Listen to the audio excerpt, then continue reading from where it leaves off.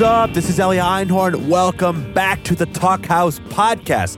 Today I'm joined by Annie Fell, Associate Editor. Listeners, 2 weeks ago, we shared with you our very first episode recorded backstage at Pitchfork Music Festival 2018. That featured Japanese Breakfast's Michelle Zauner in conversation with Alex Cameron. It was a great talk, and we have even more great talks coming up from the fest, including Fleet Foxes' Robin Pecknold with Nilüfer Yanya, Tierra Whack with Nnamdi Ogbanaya, Zola Jesus with Circuit Des You, and Dev Hines, a.k.a. Blood Orange, in conversation with Raphael Sadiq. We also have today's podcast recorded there back in the VIP section. This talk features two of my absolute favorite newer artists, Lætitia Tamko, a.k.a. Vagabon, in conversation with Julie Byrne.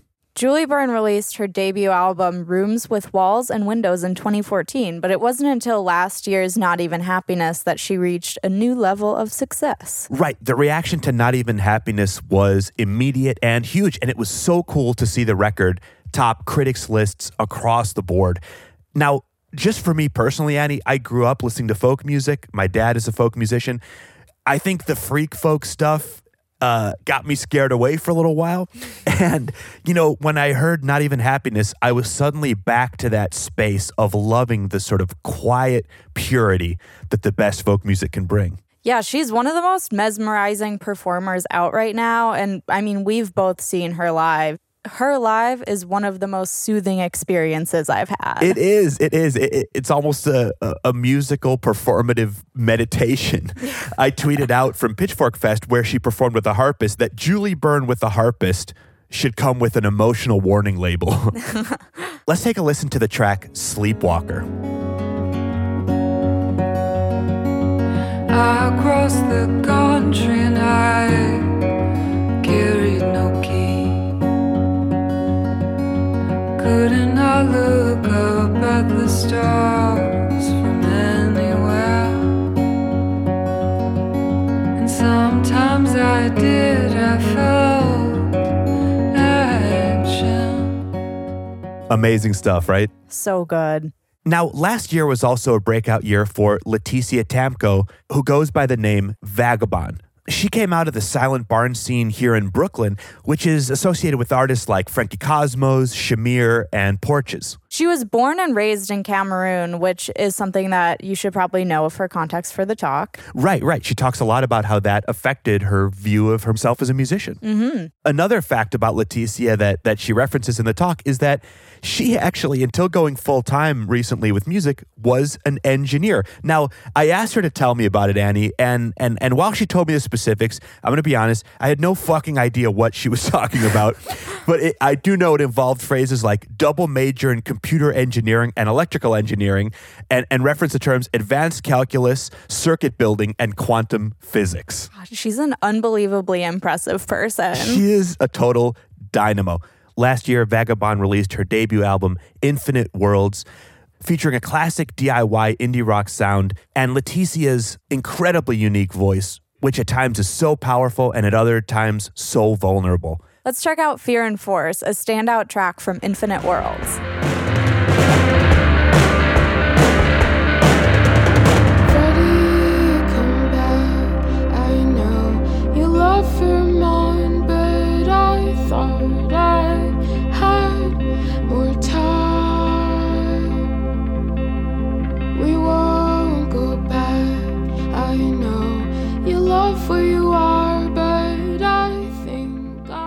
Annie, I'm seriously thinking about just stopping our recording this intro right now and listening to the whole record.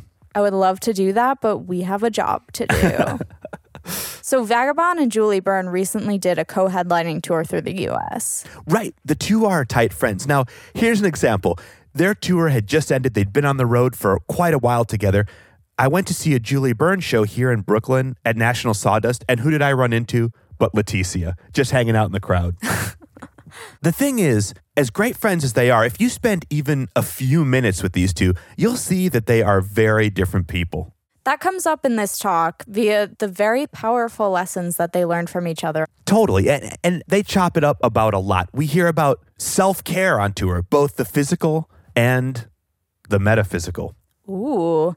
We also hear about the often delicate symbiosis of creating art and managing one's business. That is tough stuff, and I will say, Lætitia is on it.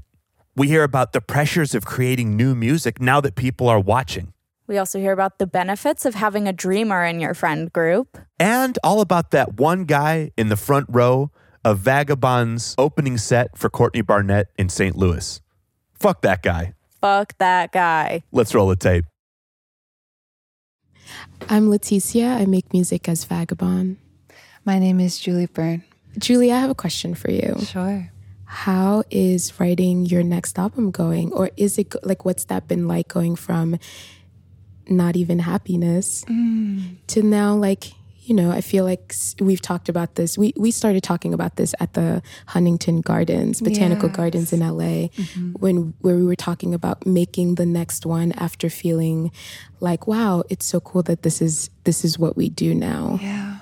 I don't know. Where have you been on that? I'm so curious. Yeah, definitely. That's such a good question. And one that I've been thinking about a lot myself, because when I wrote Not Even Happiness, and then also, I guess my entire relationship with music has always been as a hobbyist, really. And I've always worked other jobs for my livelihood, and jobs that have not had very much to do with who I am, like mostly in the service industry and things like that. And so music was a way for me to feel that I was expressing myself and being seen for who I was, when the work that I was engaging in by day wasn't so much a part of it. And so now that I have the privilege to work as a musician, that relationship has changed, and it's still such an active discovery for me. And I feel like I've always been someone where I can write a little bit on tour, but usually it's sort of one or the other. Same. Yeah. Tell us about where you are with your new record.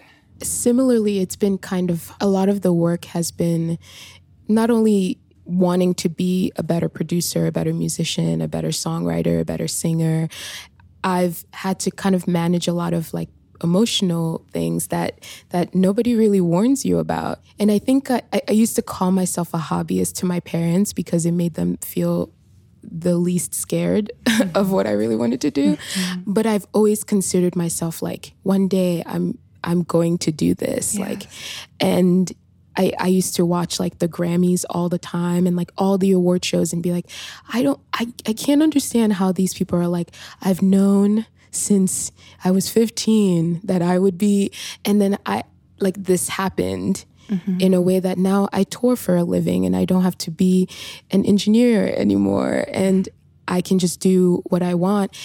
It's now like, oh, now I'm one of those people who like dreamt of this and like didn't really know, wasn't really set up for this to happen to me, just where I come from, where I'm born, how I got to the US, how I got to finding music, how I got to finding a community like you and all our friends. It wasn't really in my path at all. Like no one in my family's a musician, everyone's an academic, making Infinite Worlds while like graduating a double engineering major. And like, it was a whole different game than now. This is all I do. Yeah. And so I had to, like 90% of the work for LP2 has been managing my personal expectations and like doing a lot of self-evaluating and a lot of self-work because things are different. So I think my music inevitably is going to be different. Of course. But I'm happy to grow with it. Like I've learned so much and I'm happy to be in. I feel like I've lived 5 lives is the point. And I'm continuing and it's kind of cool. I'm almost there and it's really exciting. You know, my record has found a home now and it's just going to be me like living out all my fantasies, all my fucked up fantasies.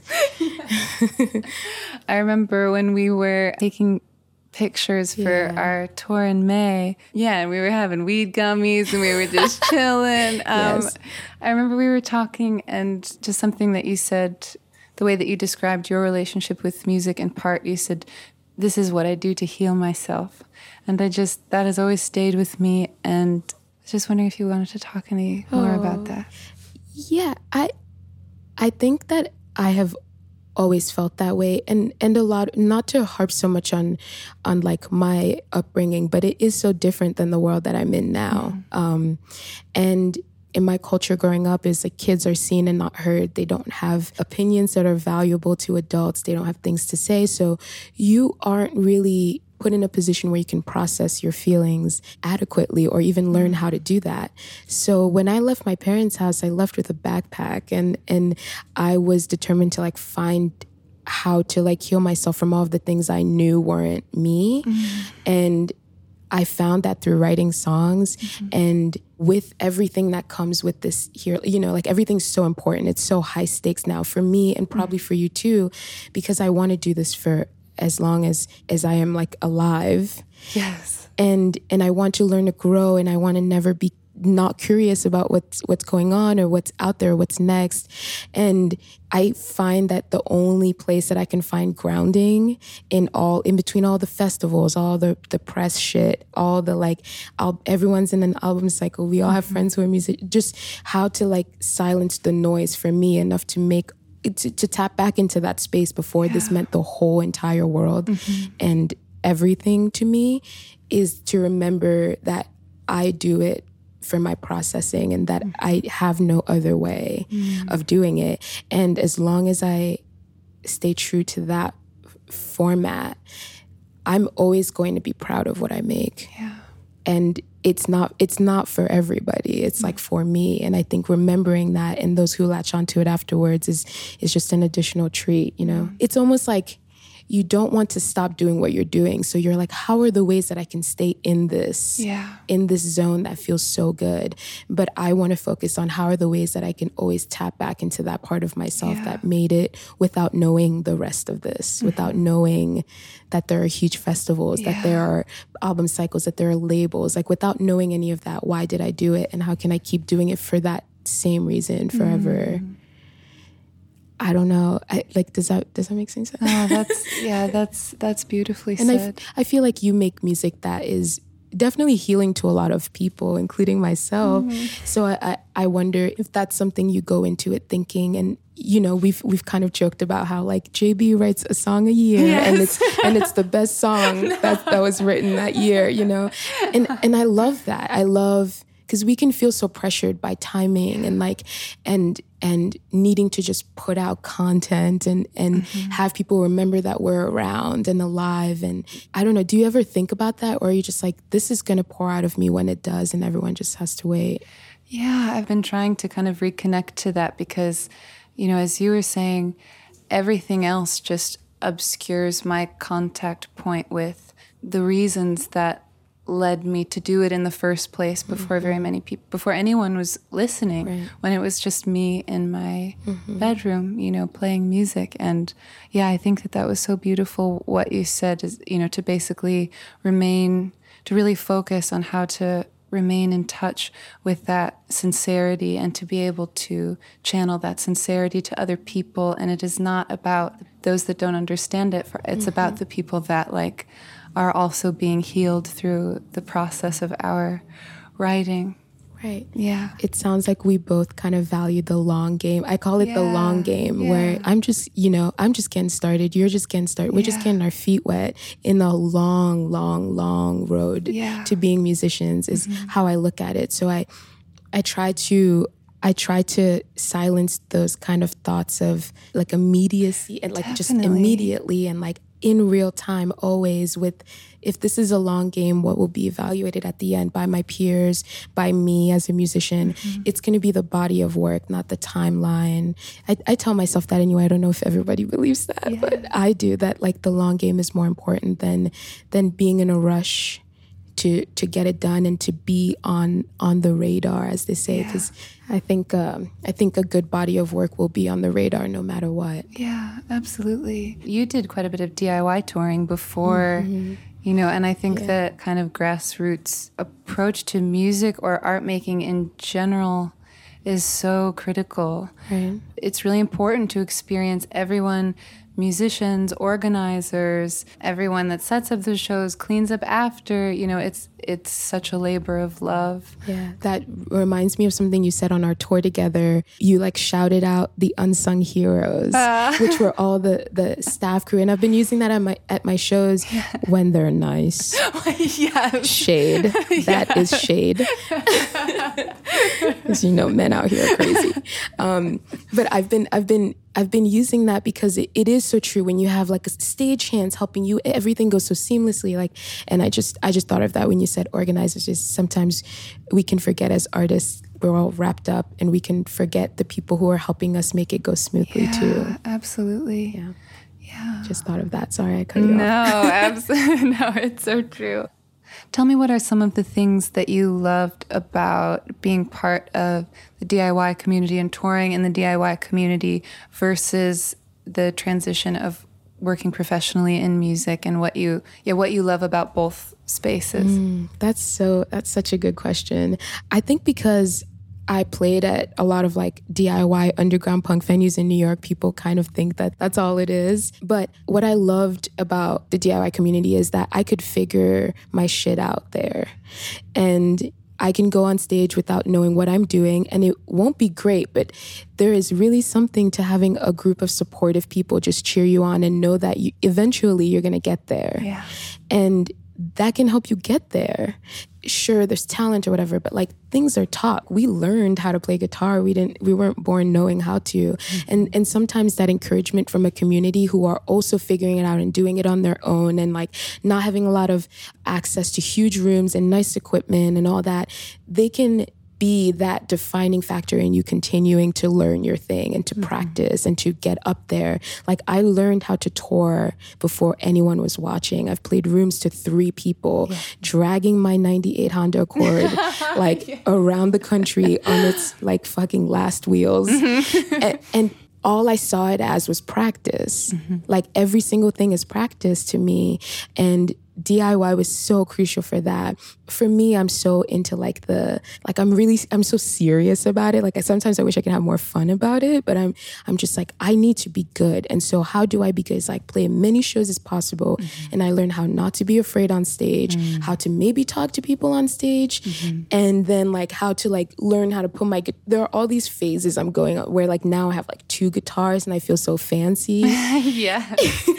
I'll play Primavera Barcelona. I'm wow, I'm so fancy. 2 guitars, I still haven't totally caught up to the shows I'm playing sometimes because of DIY. And, I don't want to paint it as a utopia because there's a lot of nepotism and elitism and whitewashing in those communities as well. So I'm speaking from the perspective of someone who is kind of accepted in, but I've also seen so many people who look like me and who don't have an art school background or whatever, who were shunned out of that scene. Yeah. So I think for me, it worked well in helping me practice and get all my ducks in a row. And I kind of really live by stay ready so you don't have to get ready, is that I'm going to be 3 steps ahead of where my career is at all times, because I don't know when I'm going to be there. And when I'm there, I don't want to spend all that, I don't want to waste any time getting ready to be there. So I took the DIY approach that way, and I'm taking this that way, where, a lot of people have only heard Infinite Worlds, but I feel like I got some good shit under my sleeve for next time around, and I'm doing them live now, and I'm gonna keep playing them. So when all those people get on board about what I've been doing, I hope with good reception that I'm not up there kind of fumbling about how to play my new stuff, Yeah. And just playing professionally is you get your coin and that's nice. Yeah. And it's it has its qualms too. But I know you have toured on your own DIY for so many years. And we both our records came out on the same year. So I want to hear what your experience has been going from touring that way to then Not Even Happiness to everyone getting on board, which, some of us already knew. And I wonder how traveling is for you now. What are some rituals that have stayed when you're touring between DIY and professional? Yes. First, I want to say, in the opportunity of being able to tour with you, I feel like I learned so much just through your example and how you conduct yourself as, I mean, of course, as a musician and an artist and a creative, like spiritual person, but also as a businesswoman. And so the fact that, and so the fact that you take it so seriously is doing justice to the people that are there, loving it, waiting for you to come to town, waiting for you to be there, you know, and I think that's something that we all could learn from. Sometimes I feel like I'm just flying by the seat of my pants, just like trying to catch up to, you know, but, when I first started doing longer DIY tours, I was like 22, 23. That was the beginning, and it lasted until I was about 25, and then I really settled down and started finishing up this album. But in that period of time where I was organizing my own tours and really relying on the national DIY community that, you know, it's such a blessing to have that in so many ways. But I don't know, I feel like I was so young and wild in a sense, and I did not really have an idea of what I required in order for that to be sustainable. So, you know, I just had so many emotional breakdowns on the road, and there was no privacy to contain that, you know, how overwhelmed I was feeling. So there'd be a lot of times it was just like, we'd go for a walk, I was just like crying on the too real. Like, you know, it's just like, this is just where I'm at, and it's such a particular psychological headspace that I think I felt embarrassed about how volatile I could become.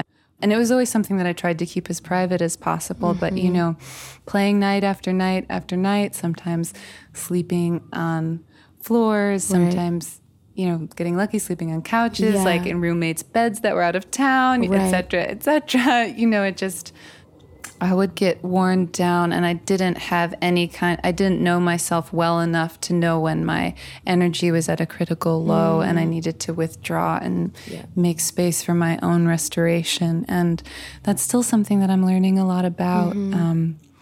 But my rituals, as you know, I like to bring, this is so silly, but I like to bring essential oils with me. It's not silly. It's great. I have peppermint in my bag. Yes, and I have lavender in my bag, and that's why we are such a good team. We got it if you need it. Yeah, we got it if you need it. So I mean, it could be something very simple like that, but I mean, I think also just... I think for me, it's also been a process of understanding that sometimes what is the most affordable sometimes means that you're paying an emotional or psychological cost. That is such an important point of touring. And it's just like, even if it, you know, making sure that I'm like providing a comfortable and safe space for myself means that I'm not making as much money, it's still a better choice most of the time.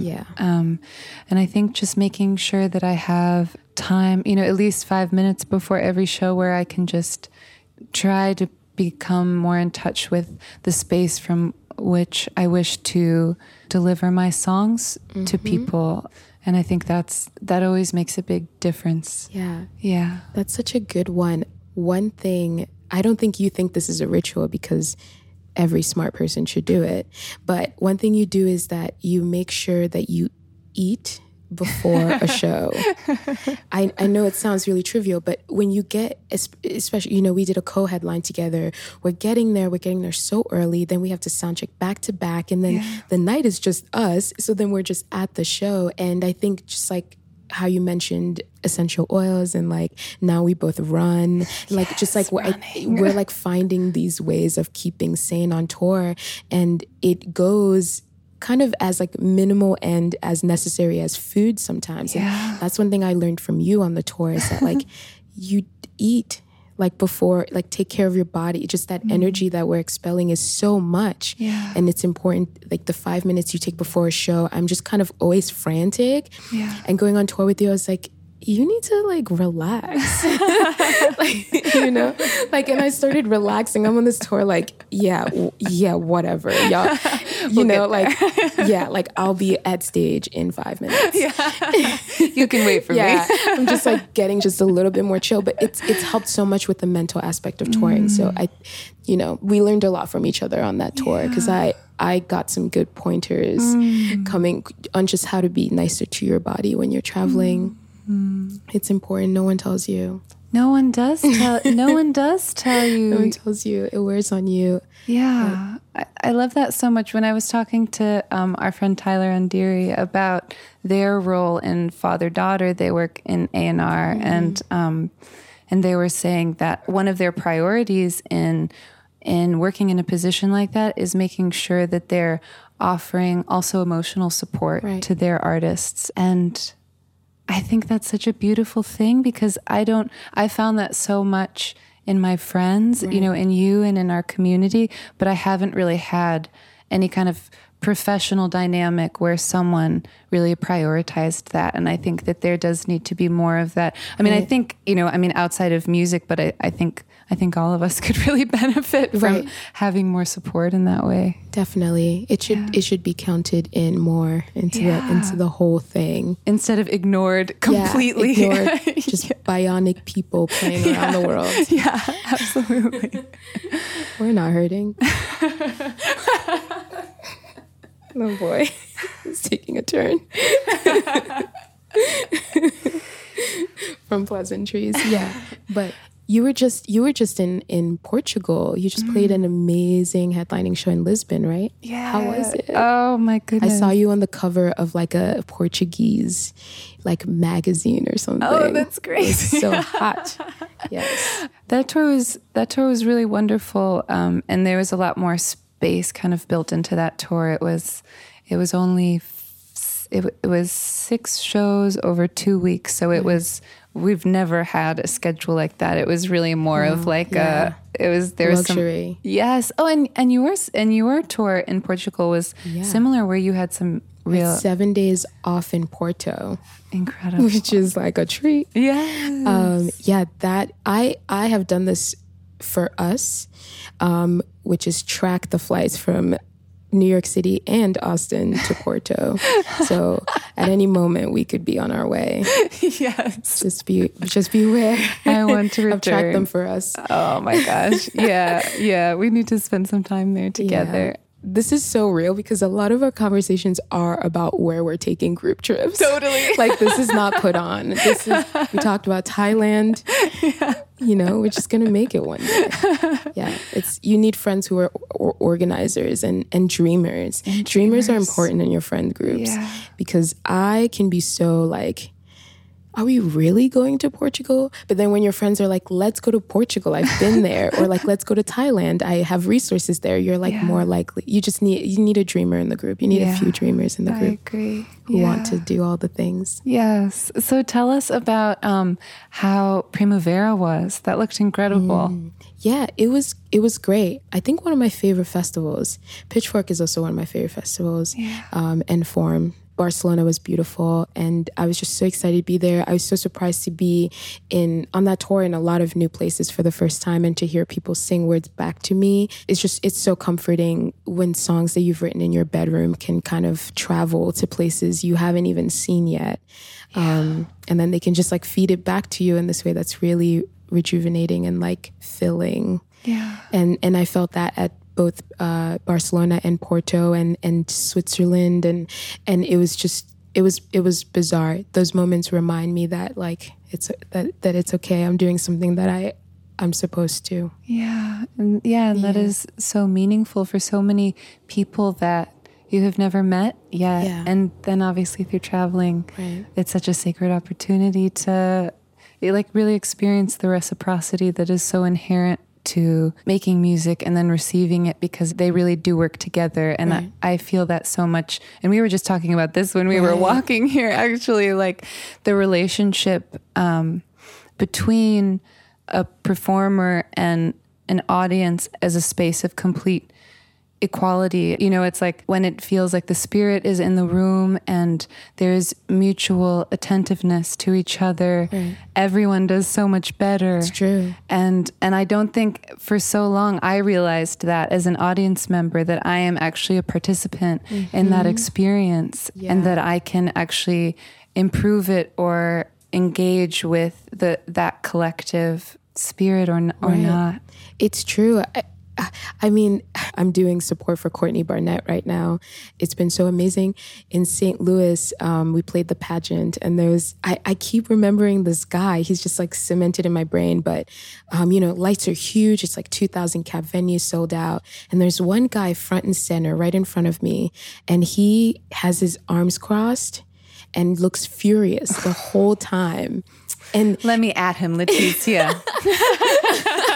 Like, and he looks furious the whole time. And I'm just like, this is so interesting. Like, I almost stopped to ask him about his day, and I thought of this because of you saying that the audience is part of the show and is participating, is that, that show felt so good and everyone else was so into it. But me as a musician and like kind of a hypercritical one of myself, I look front and center and I see this person and I'm just like focused on like this one person and like doing my very best.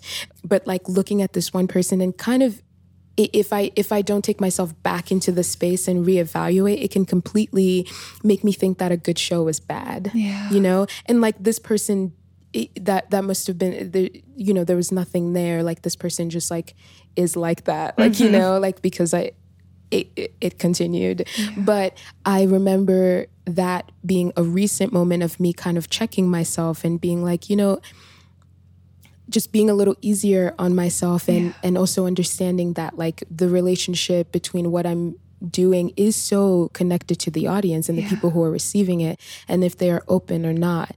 And we can play all these shows who are amazing, but like this is a reality of it, is that like that one person could have taken me out of what is to most other people and to my live band on stage, and to me a great show, a great sounding show. We played for each other and we played for them.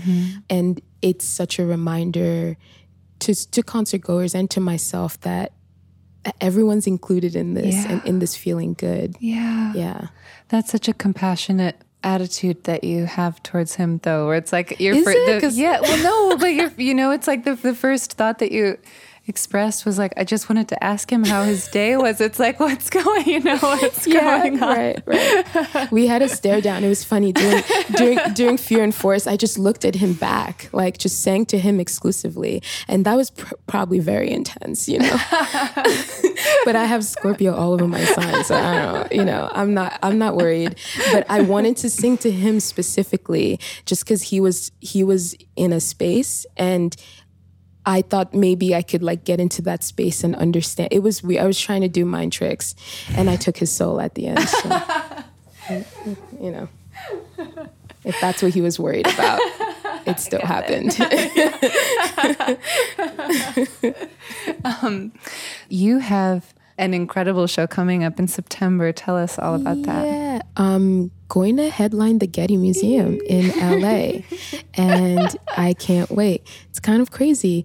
All our friends should be in LA for that, and I'm just excited to kind of, I've been playing more art museums. We played the Dallas Art Museum, which was so beautiful, and just played Mass Mocha, and then did the MoMA. So like art museum have kind of like let me tap into my fantasies of what I'd like to see my music sound like live even more, just because they can do it. They can allot the space and the vibe for it, the environment for it. So I'm really excited to kind of go off the deep end on what I could do with these songs and to play new songs and have string section, horn section. For that show? Yeah. Oh, I'm preparing that all and just gonna, stay ready so I don't have to get ready. Yeah.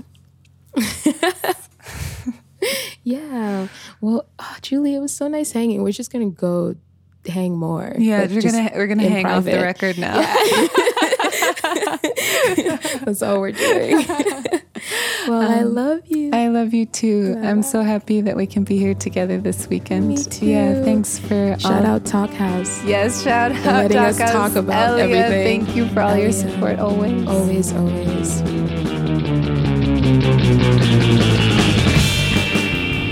Lætitia, Julie, thank you so much for taking some time out of your crazy touring schedules to join us here on the Talk House podcast. Listeners, if you're in LA, make sure to catch Vagabon live at the Getty.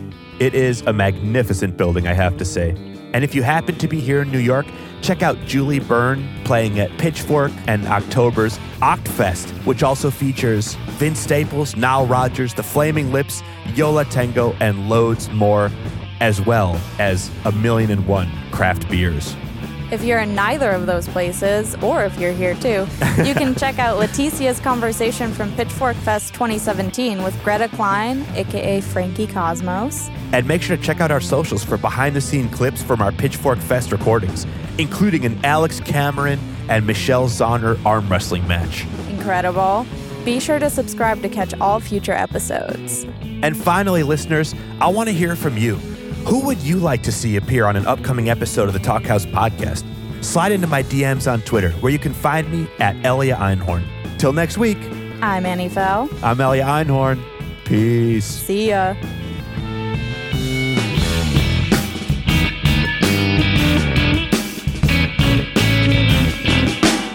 I'm so glad there's editing. Oh my God.